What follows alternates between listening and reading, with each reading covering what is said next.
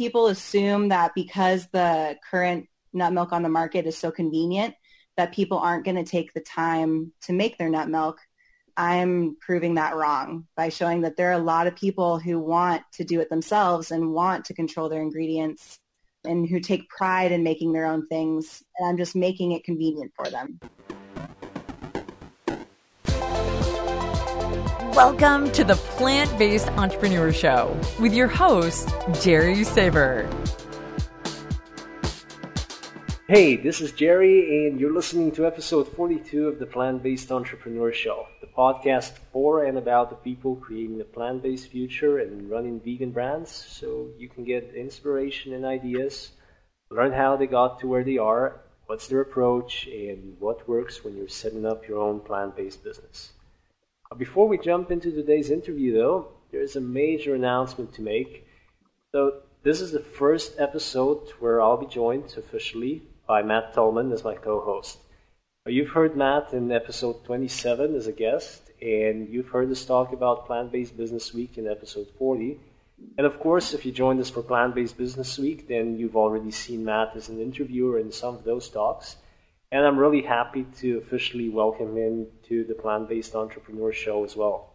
Well, thanks so much, Jerry, and thank you for allowing me to be a part of the team. You know, as I've joked with you often, although it's 100% true, you had a great idea in starting this, and it was an idea that I had. And so rather than compete, I'm very happy to be able to lend my voice to this and support your efforts. In particular, I guess to share with our audience, I'm really going to try to bring a unique voice to these conversations, one that really digs into some more of the business fundamentals, more practical advice for our audience to hear about. For me, I know that I've always found this sort of resource to be invaluable in the various businesses that I've been involved with in my career, and I hope that I'll be able to contribute something unique that our audience finds useful. So please let us know, to all those listening right now, how these interviews go. If you like me participating, if you don't, you can vote me off the island. I won't be offended. But I'm really excited, and again, I just really appreciate all that you're doing and you allowing me to be a part. For the audience, since you asked me to talk a little bit about my background, I'd encourage you to go listen to me ramble on about some of my past in those previous episodes that Jerry just mentioned.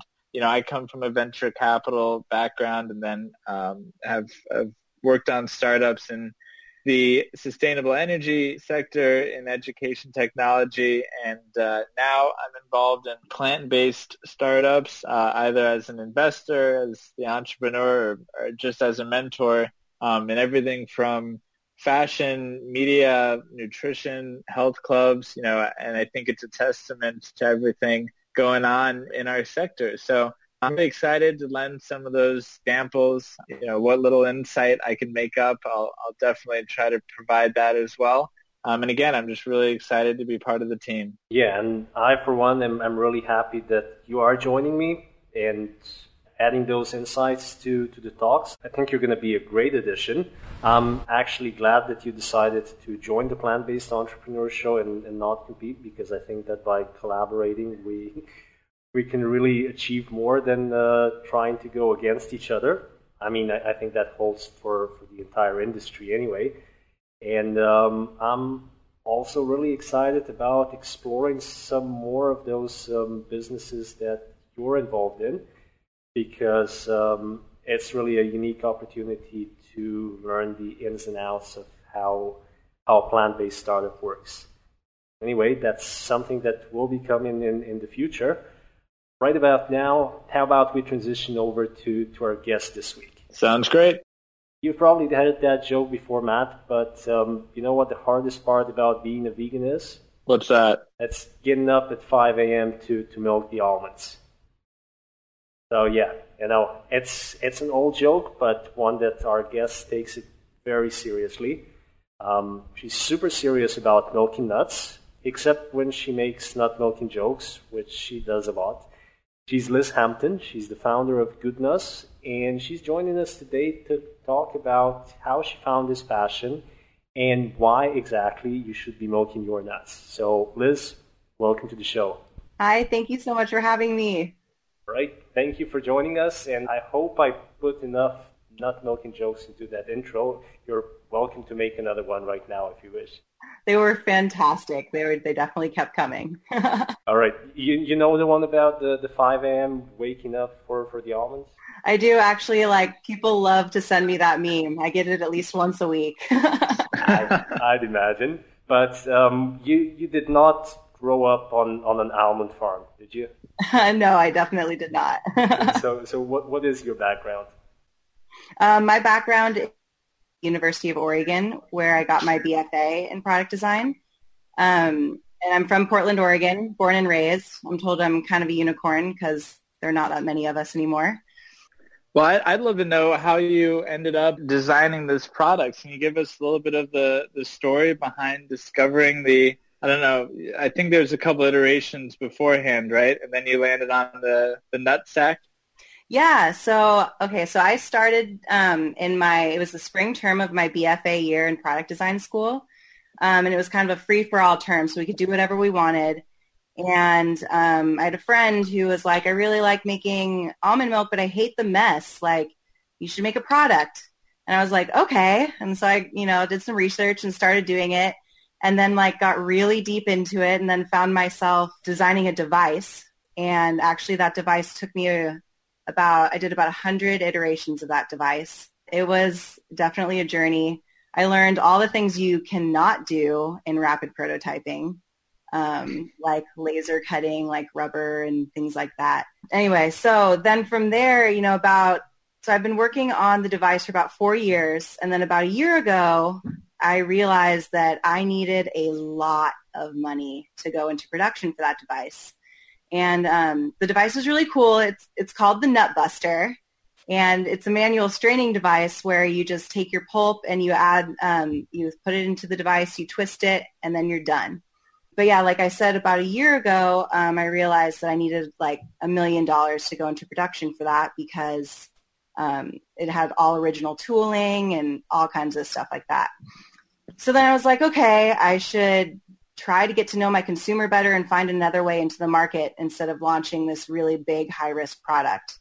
So I started with these DIY nut milk kits.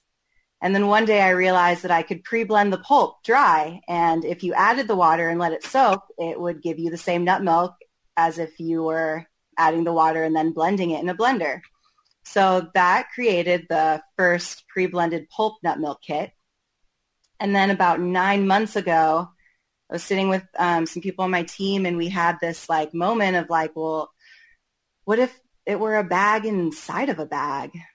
What if it doesn't need to be a device? What if it could just be a reusable tool that made it instantly, and consumers wouldn't have to spend a whole bunch of money, and, we could just use the pulp and it'd be all fresh ingredients.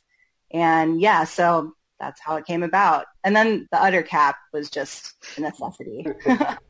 So do you have those 100 iterations documented anywhere? Because I'm sure that would be a pretty interesting journey through how this thing developed.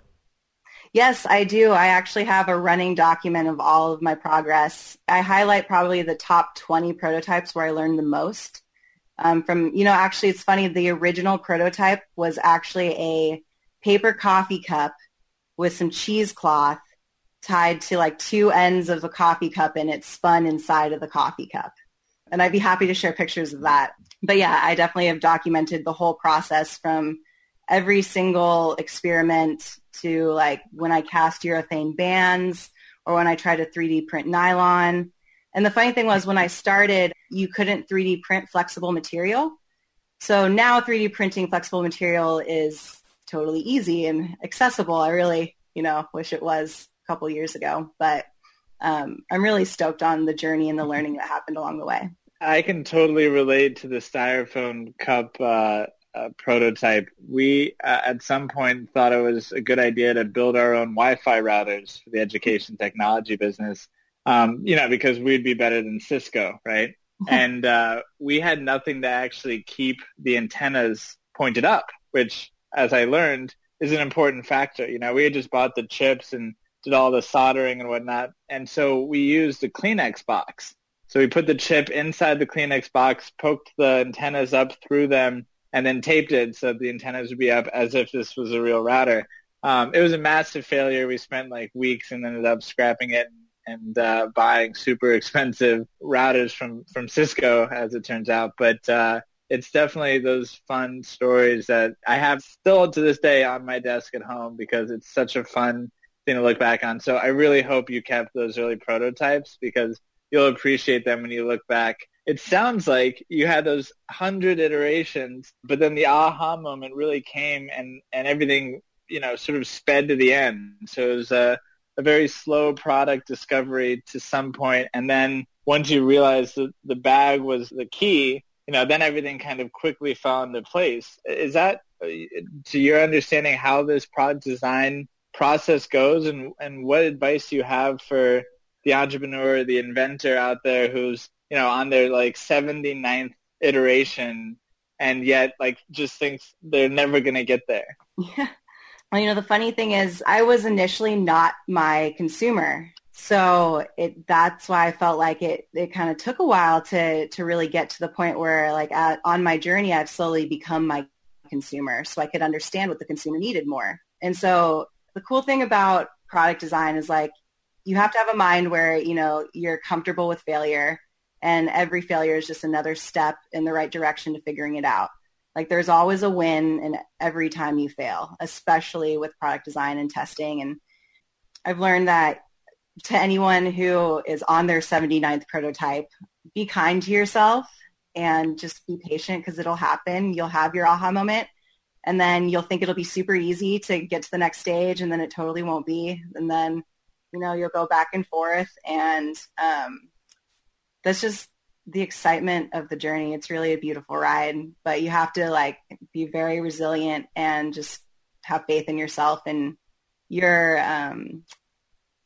excitement to learn. Learning is the biggest part about being a product designer and loving what you learn. Yeah. So you're saying that you weren't your own customer at the beginning. So just wanted to know what exactly pushed you in the direction of nut milks then? Well, yeah, the funny thing was, like I mentioned before, I had a friend who was like, I love making almond milk, but I, hate the process. And at first I was just a product designer with an idea and I was like, oh man, this has legs. I'm just going to roll with it. But then as I did more research and I started to really see how this product could actually impact the world, and like all the crap that's actually in, the dairy milk and the commercial nut milk, I really realized I was like, wow, like I'm consuming stuff that's not good for me. Like this product is for me too. And I just, I make so much nut milk now that like whenever I've tried to sample the commercial stuff and I'm just like, oh my gosh, like I can't believe people actually drink this. But yeah, I became my own consumer on the journey of discovery, I guess. That has got to be a one-of-a-kind story, certainly you often hear that the entrepreneur started out their journey because they just were trying to solve a problem that they had. And in fact, in looking at investments, it's something that I think is kind of a truism that, you look for the person who knows their market, who knows their customer because they're their customer and they are solving their problem. And yet, I guess you're a testament to the fact that there's an alternative, right? You could just be really passionate about a problem that's not your own, and it becomes your own over time. Just, because I have a real passion for the health side of things. Can you educate our audience, Jerry and me, and about the difference between homemade nut milk and some of the benefits to your product, and maybe just a quick plug for your Indiegogo campaign on what is it, October 17th, right? As they're listening and recognizing, wow, I can't believe I eat or drink all of that stuff that I didn't realize is so bad for you, maybe they'll go out and become your customer afterwards. Cool, yeah. One of my favorite questions. I get to answer it like 1,000 times at every farmer's market. Get used to it, by the way, because by the end of it, I mean, I used to have dreams about my pitch for the software because I'd make it 8 times a day, so you're good just at the beginning. Yeah, I gotta, get my stamina going. But yeah, so basically the commercial nut milk, it only has like 2% nuts in it. And it is like full of additives and sugar and mostly water. So the nut milk companies are battling the dairy companies, trying to get people to make a switch. So in order to do that, they use some of the similar vitamins that are used in dairy milk, to like the synthetic vitamins, to mimic that. So the texture is similar, it's an easier transition for people. So because of that, it just results in a not super nutritious milk. So if you really want to get the health benefits from a nut milk, you have to drink it cold pressed and raw, which means it's been processed without any heat. So like all the enzymes, are alive, basically. And so, yeah, when all the enzymes are alive, everything's more bioavailable to you. So it's just you're able to actually get the benefits like the heart healthiness, the vitamin E that's going to help your skin, that kind of stuff. So, and then also the best part is when you make your own nut milk, you have the leftover pulp. And a lot of people are like, I just throw it away because I don't know what to do with it. But like, oh my gosh, don't throw it away. There is so much you can do with that pulp. My favorite thing is to add some oats and chia and flax and like agave and peanut butter, mix them into balls and they become energy superfood balls. You can make a body scrub. Like the options are endless. And the pulp retains actually about 2/3 of the nutrients after it's been strained. So it's a really good protein source in a smoothie. You could even replace your protein powder with your pulp if you want. So it's a really great, 2-for-1 value. And then what our product does is it makes it so much easier for you to be able to do that. Our whole goal as a company is to make fresh nut milk more accessible.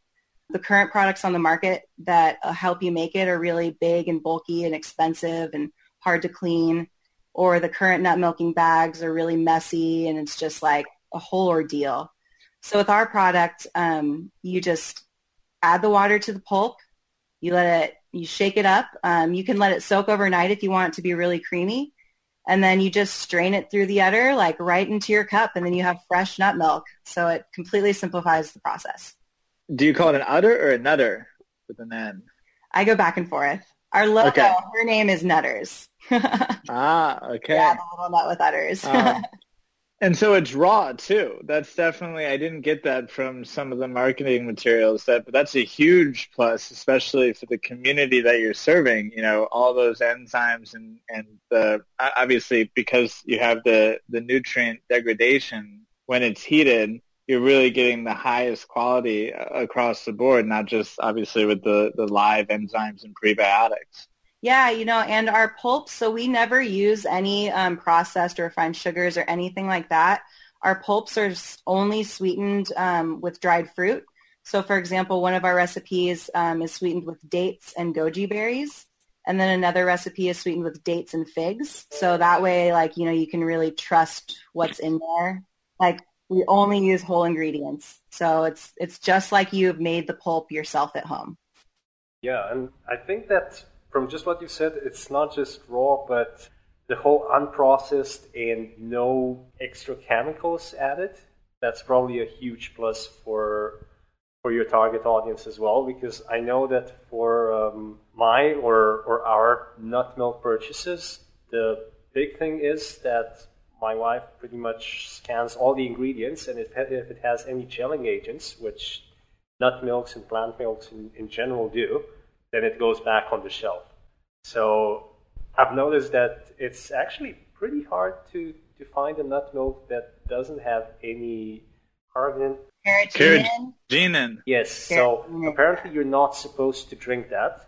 I leave those decisions to my wife, but I think that if we had an easier way of making our own milk, then this would definitely be an option for us as well. Anyway, the bigger question that I wanted to ask was that you're going after a pretty big market. So the nut milks are the fastest growing plant-based sector. They They're probably also the biggest sector of the plant foods industry right now as it compares to regular foods. So just from a business standpoint, why tackle that? Yeah, so on the big scope, it's like a ginormous market, but I've managed to find this little niche that hasn't really been addressed yet. And we're building what I like to call the milk it yourself movement, so everyone can milk it themselves. But yeah, the thing about it is there's not really a lot of information on making it yourself. Like there are videos on YouTube and things like that. And there are cold pressed nut milk companies that you can find. But, those nut milks run from at least $8 to $13 for 16 ounces. And so I realized that like the biggest value for people is to be able to make it and utilize the pulp after. And yeah, that's just something that I think people assume that because the current nut milk on the market is so convenient that people aren't going to take the time to make their nut milk. I'm proving that wrong by showing that there are a lot of people who want to do it themselves and want to control their ingredients and who take pride in making their own things. And I'm just making it convenient for them.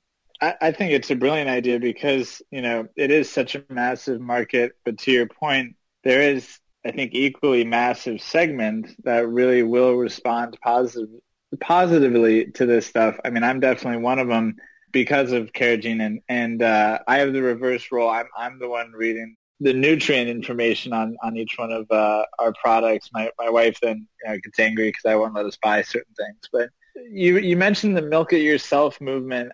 I'm a huge fan of your marketing. I think you're extremely talented in that area. And it seems like you're going after a couple different pain points with this product. One obviously is the mess and the headache and the difficulty around making your own milk without a product like yours.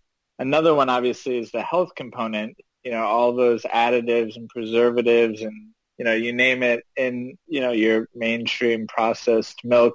I'm curious how you think about your marketing and sort of some of the any tips you can give to our audience, because I think you're definitely spot on to try to create a movement around this and obviously a community. You're talking about producing recipes and how to use the pulp afterwards. So it seems like you're really thinking about this in a strategic and very smart way. So I'm just curious if you can educate our audience a little bit about how you're thinking about it and how you make those decisions, because obviously it seems like you're tackling a lot. And for a small team, I'd love to just learn a little bit more how you think about it. Cool. Well, first off, I love that it comes across as me being very strategic because honestly, I just love making the nut jokes. It's really what keeps me going on the dark days. I feel really, down. It's just like, man, I got nut jokes.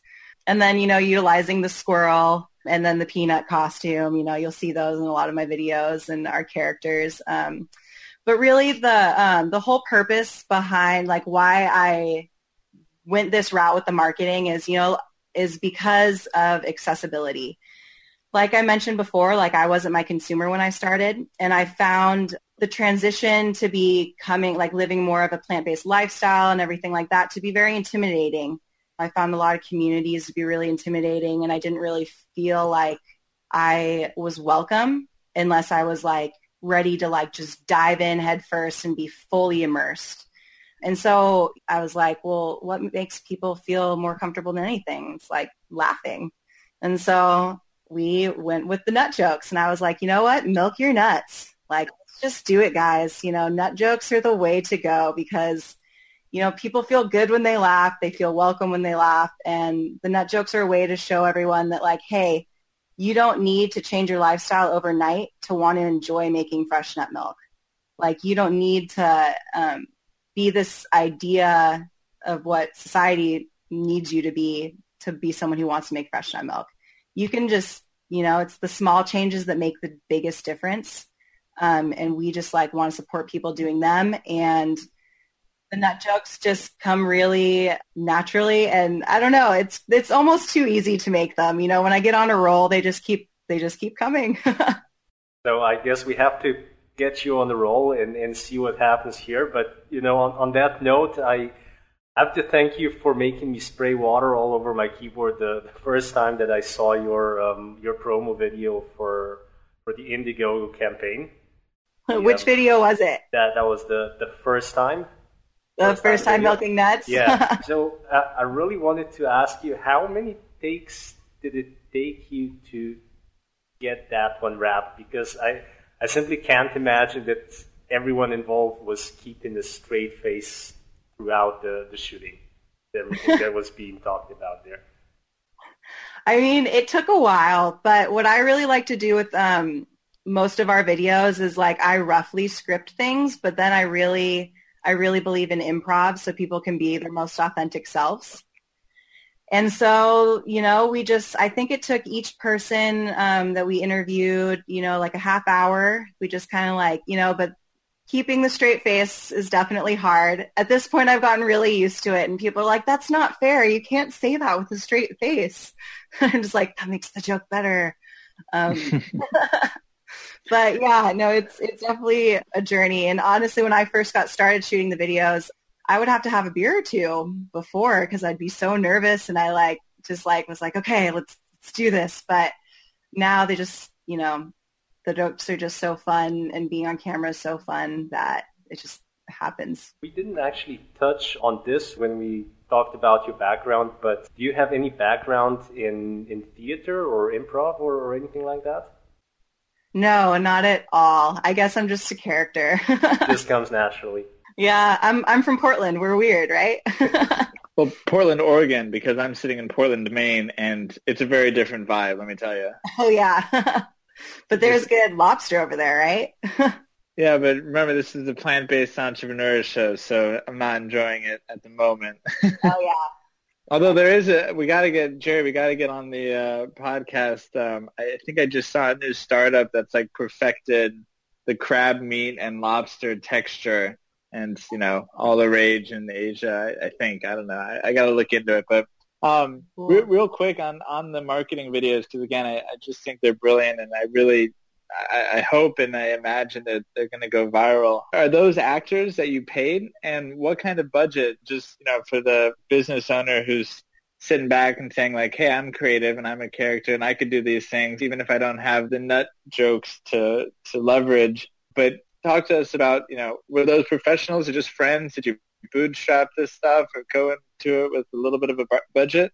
Yeah, so it's funny because one of my friends the other day told me, she was like, man, it looks like you have like a huge marketing budget. And I was like, oh, that's sweet, because it's like done on nothing. All of the people in the videos are all my friends. I had a couple, I've had everyone from my dad to my best friend to my product designer wear the squirrel suit. And so just people are willing to get in and have fun. In terms of the process of making the videos, I've been making the videos for at least 3 years and have had some bad luck with working with someone and then not getting the footage I was supposed to get, on and off. One thing I would tell people is it's worth it to spend a decent amount of money up front on someone who does good work and who will actually follow through and give you what you worked on. Because I probably spent more than I should have on footage I never got. And so now people still work with me. The people who I'm working with now still give me a really, really reasonable budget because they believe in the product and they believe in making these nut jokes happen and spreading the nut love. But you can do a lot on a really small budget. You can make some good videos for under $1,000. And one thing that I've done is actually all those videos that you saw, they were all shot on the same day, and they were all part of one ginormous script. And then we just edited them separately. So that's a way to save money. I'm just going to have a very technical question here because one of the things that my wife is also extremely good at, apart from checking out all the labels, is she's a regular Steven Spielberg behind the camera. So we've got 2 DSLRs and teleprompters and lighting and all of that. So what kind of equipment did you use there to film all of this? Oh, you'd have to ask my video people. I know they had really nice equipment and it was all their own equipment. I have Should I give shout outs to people? Like, is that cool? Go right ahead. So my first round of videos I shot with some people, and then I had another editor come in, and her name's Lisa Bolden, and she works with some DSLR camera that's really awesome, and she has a great team. And all I know is like it all felt really legit when we were doing it, and I totally felt like a movie star. So there were video people behind all of that. Yeah, definitely. It's definitely not us just on an iPhone. Yeah. Yeah, no, it definitely didn't look like it was shot on an iPhone, but I just wanted to check because you were saying that it was really pulled together on a shoestring. So, but yeah, it definitely looks quality. I would say like as an entrepreneur, like one of my better skills is resourcefulness and getting people stoked on helping. So that is kind of why we are able to pull it together on a smaller budget. Because I mean, everyone just loves making nut jokes, so they're just down. That's really, it's really what it is. For people out there trying to do it, like just be willing to ask, be honest with the video person that you're working with that like, hey, this is my budget. What can we do on this, like with this amount of money? And they'll be willing to work with you. There's always someone. You know, you mentioned the resourcefulness. I'm pretty sure that's the definition of entrepreneurial. And I think it is literally probably the most important thing that I would tell people is that like between being resourceful and being persistent, like if you do those things, you'll always find a solution to whatever the problem is. And the problem usually relates to sales. So, you know, being persistent and being resourceful generally solves those problems. I'm curious about the Indiegogo campaign, which again is October 17th. Everyone should mark their calendars. Tell us why you decided to go with Indiegogo and if there was even a debate between that or Kickstarter. I know just from a practical standpoint, I'm always curious why people chose one or the other. And then, you know, why did you decide to go that route? What are some of the steps that you did to get you and the team ready for that? Yeah, so I actually was going to, the entire time I've been working on this company, I was always going to do a Kickstarter. So I've almost launched a Kickstarter like every 6 months for the past 4 years. And then it just wasn't right. And then, you know, I was looking into it and I realized that I wanted to be my authentic self and go the route that I was true to me and true to the brand, which was funny. And Kickstarter is more of a platform for serious tech, like really dope products. And so I was like, Indiegogo is more fun and playful. And I feel like the people who go there on a regular basis are going to appreciate the humor and the love behind the brand more. So that was a big reason I made the switch. I also made the switch because I could do not fixed funding. So I could keep whatever money was raised. And that was just kind of comforting for me, especially after years of building it up. Like I can't believe 4 years is now coming down to what, like 5 days. And yeah, so Indiegogo was just more fun and playful. So I went that route. I also discovered that there are more female consumers on Indiegogo than there are on Kickstarter. So that is generally more of my target. We do have a lot of male consumers, but in terms of demographics and, you know, how the internet works, reaching out to people and getting help and traction is probably my biggest pain point and nervous point, but really exciting. You know, it's like, okay, it's the time to really reach out to people and see how much people like this. It's time to put money into like ads and to really spread the word. So with the team, we've been focusing a lot on outreach. Our party is going to be a really big, fun event. I think we have like 150 to 200 people RSVP'd. And so I'm like, sweet. All right. That's the plus side of taking 4 years to launch, is a lot of people are waiting for it. And then, yeah, just, you know, telling the team that like, let's just do the best that we can and whatever happens, happens. And then we can evaluate from there. But it's time. And a lot of people have been like, well, are you sure this is happening? This is happening. You need to maybe delay it again. And I'm like, not this time. We're not delaying it.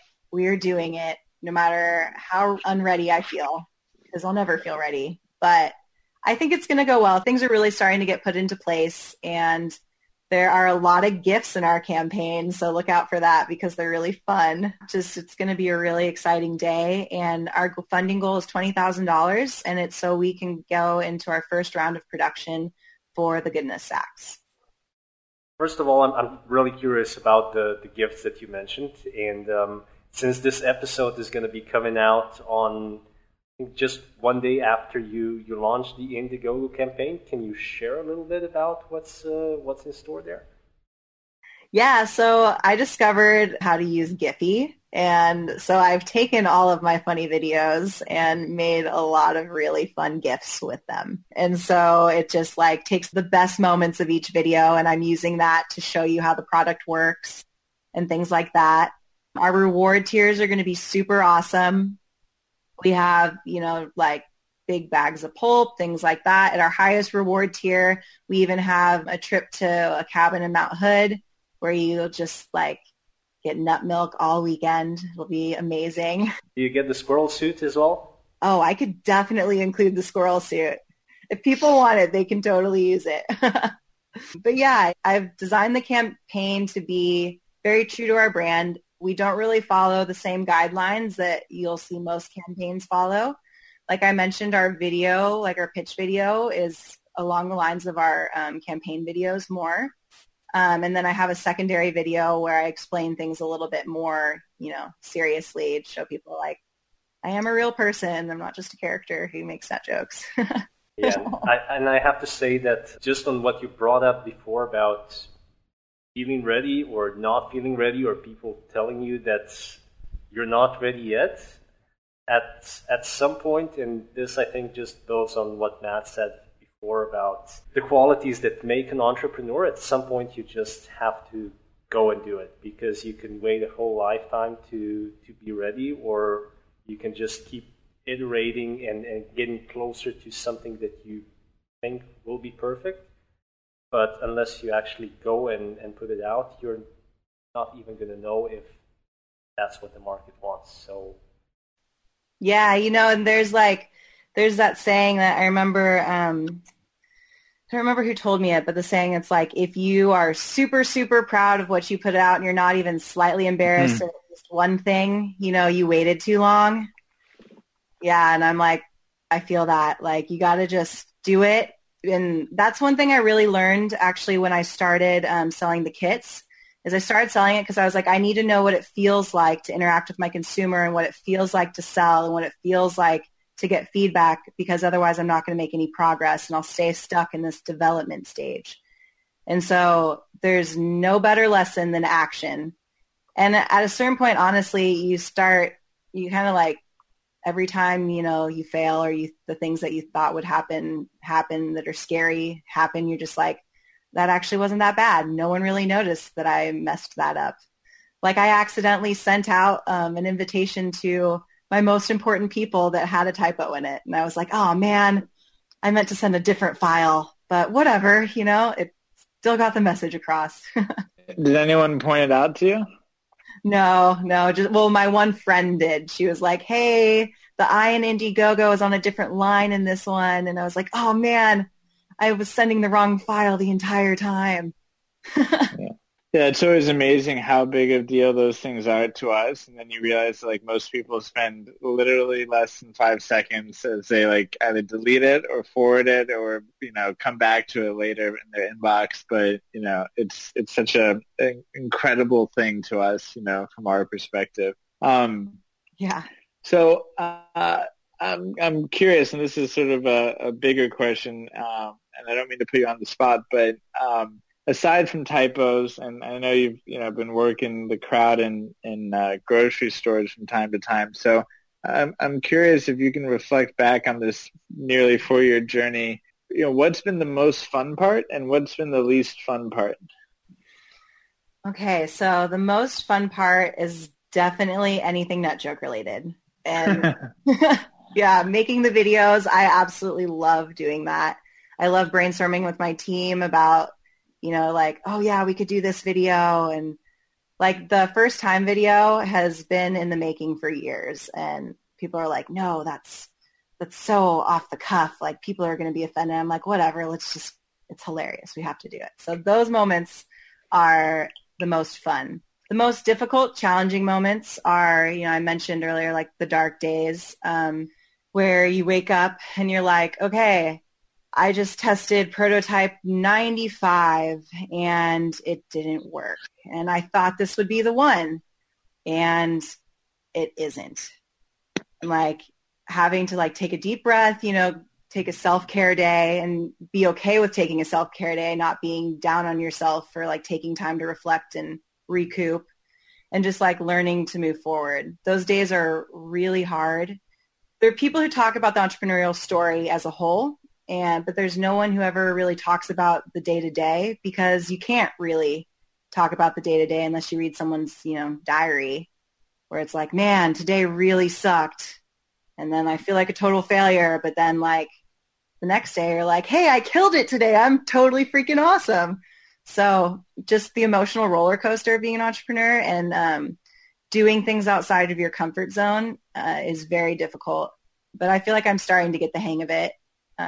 But yeah, anyone who says that they're not like scared or don't struggle at all, I think they're totally full of it. I would tend to agree. And actually, in the last couple of years, there's been much more discussion. I think it's really necessary, in the entrepreneurial community. And obviously, we only represent a subsect of the plant-based entrepreneurial community, but more broadly, and particularly if you look at Silicon Valley and TechCrunch and indie hackers and everything else, there's definitely a much larger focus on depression and self-care and all these things, because it's so true.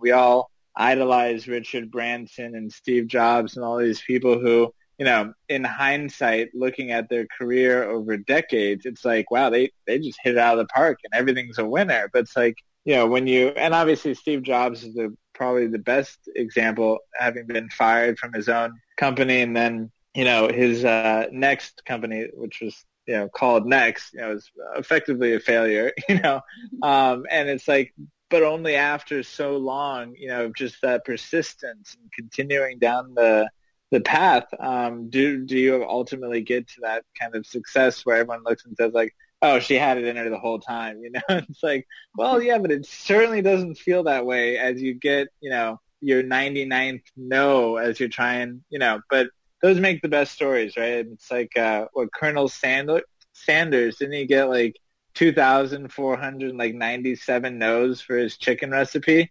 before founding KFC? And like, yeah, it's crazy.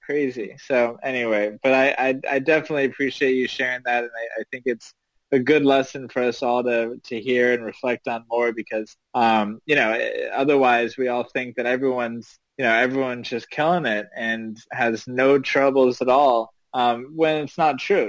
We're all lying to ourselves every day just to keep going. Yeah. Well, and on that note, like I had one friend who she really helped me. It was in the really early stage of the company. It was after I had to leave my first partner, and like I was super scared because I was like, oh my gosh, like how am I going to do this without someone, and she told me, she was like, you need to be kind to yourself. Like above all else, you have to remember to be kind to yourself. And I was just like, well, I want to be like this and I want to hit this goal by this. And she was like, look, you can't compare your chapter 10 to someone else's chapter 30. And I was like, that's true. Like it all happens on our own timeline. Like if I don't make the Forbes 30 under 30 list, it's not going to be the end of the world, but it's definitely a goal. And then, hey, they say it takes 10 years to become an overnight success anyway. So I'm like, I only have 6 left. That's a great saying. Yeah. Thinking sometimes it's even a pretty generous estimate, to be honest. But one thing that I'm really curious about, and we haven't touched on it yet, even though we've been talking about challenges for the past couple of minutes. You have a background in product design, and now here you are. You're designing something which essentially is in the food industry. So how was it making that switch or getting into that particular muddy pond there? Oh man, that journey. I've always intended for there to be a food element to the company, but I thought that that would come after we launched the product. So the product would come, we'd have all this money, and then we could hire someone to do all the food innovation. And man, I was super wrong about that. So out of the blue, I found myself like being a food entrepreneur and having to learn about the food industry. So what I did is I got a job doing sales for a company called Bakerpedia, which is it's an online resource for the commercial baking industry that is like an encyclopedia that allows commercial bakers to be able to look up information quickly. So I took a job there, which allowed me to become immersed in a commercial food industry. So I was able to go to these trade shows and learn more about how the processes were done. And my boss, she had a PhD in food science, so I would just constantly pick her brain about like, what moisture level do I need to be for it to be food safe without having to add like preservatives, and things like that. So getting a job in the industry that actually, was more than just like working food service was essential to getting me to here. I learned really quickly that I don't want to produce it myself, so I need to get a co-packer, someone who can blend the pulp for me and work with me, so I'm not in the kitchen all the time. I still definitely make the milk myself and spend hours milking nuts for every farmer's market. But just learning about the processes from a B2B standpoint was essential for me to get to this point. And I still have so much more to learn, like right now figuring out how to register everything with the FDA, get the proper nutrition labels, all that kind of stuff. The food industry, it's a hard industry to get into because, you have people's lives in your hands. You can't make them, you want to make sure they don't get sick from your product, especially when it's a raw product and things like that. I totally connect with that. I just saw an email from one of our customers saying that she was giving our supplement product to her 1.5-year-old, and it like rocked my world. It's like, I'm so glad that I've inspected every inch of our manufacturer's facility because, it just takes it to a whole another level of importance when I think about, children using our product. But so my heart goes out to you there. Jerry, you had a question that I cut you off. Yeah, no, I just wanted to kind of wrap this up with the whole overcoming adversities and getting through the hard times. So, what would you say to an aspiring entrepreneur who's kind of not necessarily in the food industry, but in any sort of industry and just trying to juggle all the different needs of a young business? I would say, like I've said a couple times, like be kind to yourself, take breaks when you need them, but hustle your ass off, and like just believe in the power of you. You can do a lot more than you think you can, even on the days where you don't feel like you can. And yeah, just do it because you're going to be dope. You just, if you think you're dope, everyone else is going to think you're dope. And even if they don't, it doesn't matter because you're creating something that you care about. And that's ultimately going to make the world a better place.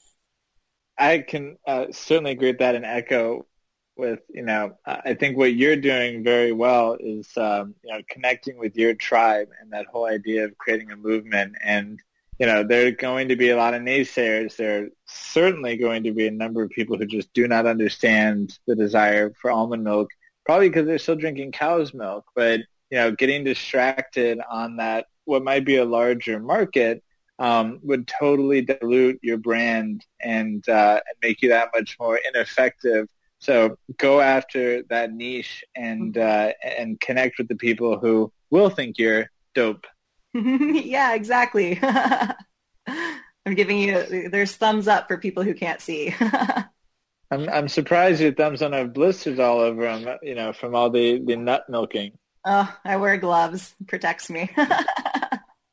So, now that we're kind of getting to the end of this, if we're just looking a bit broader, what are your goals for Goodnuss? Are you are you planning to milk other nuts than almonds as well, or where do you want to take this? Yeah, so after we get funded, my goal is to start the scaling process.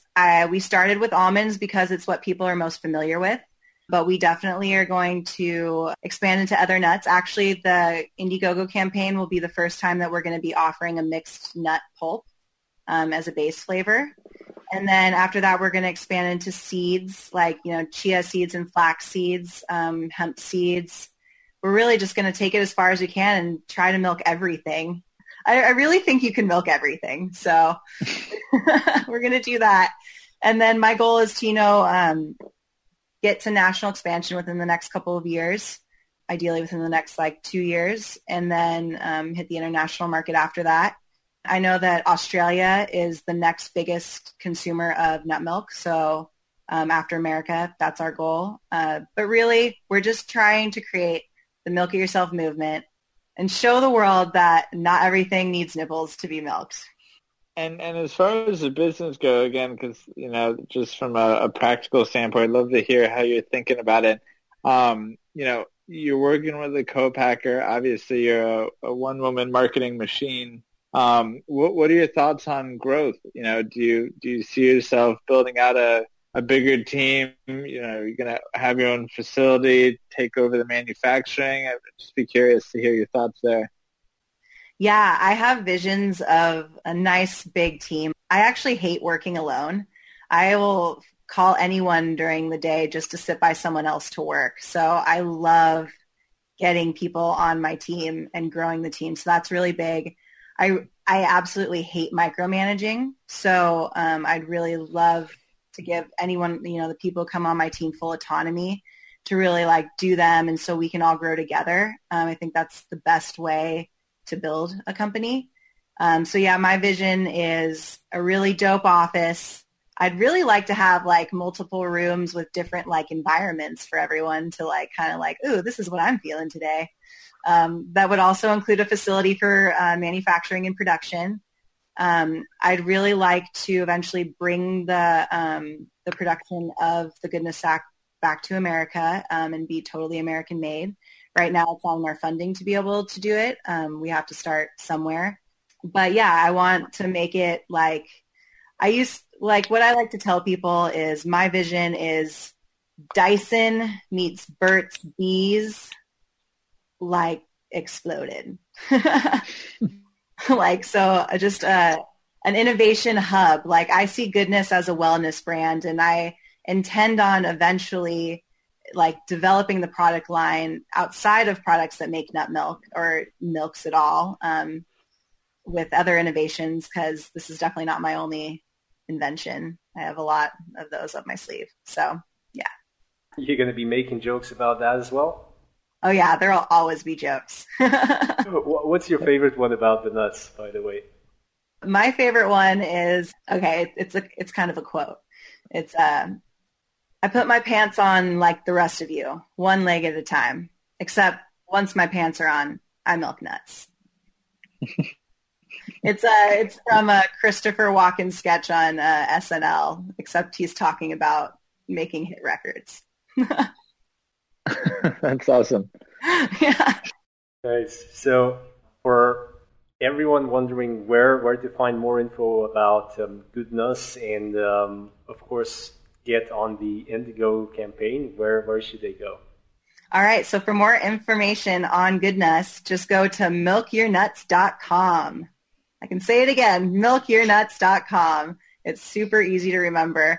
We'll have a link there that'll redirect to the Indiegogo page. But if you want to go directly to Indiegogo, that's totally cool too. In order to back a project on Indiegogo, you have to create an account. So just know that that's part of the process. And yeah, you just go to Indiegogo, type in Goodnuss. But yeah, milkyournuts.com. And then our Instagram is @milkyournuts. Just everything Milk Your Nuts, and you can find us. Awesome. Well, thank you very much for that. We're definitely going to be including all of this in the show notes as well. But in case someone missed it, that's milkyournuts.com. Did I get it right?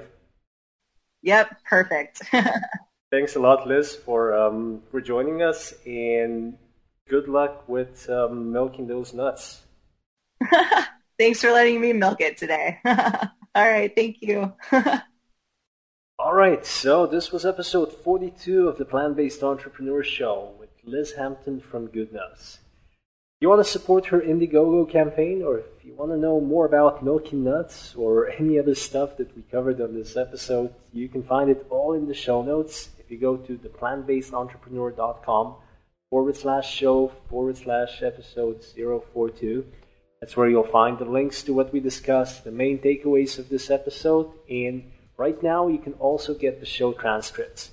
So this is a new feature that we're just testing out, and if you like it, please let us know. And of course, please let us know how you like this two-host format for the podcast that we just introduced. You can send everything directly to me by email on jerry@theplantbasedentrepreneur.com. Thank you again for being with us. As I've already mentioned, we'll be making some big changes with the Plant-Based Entrepreneur going forward, and your comments and suggestions are crucial so we can keep creating the best kind of content for inspiring you and helping you with your vegan business. I'll talk to you again soon. Till then, stay awesome, and remember, the future is plant-based.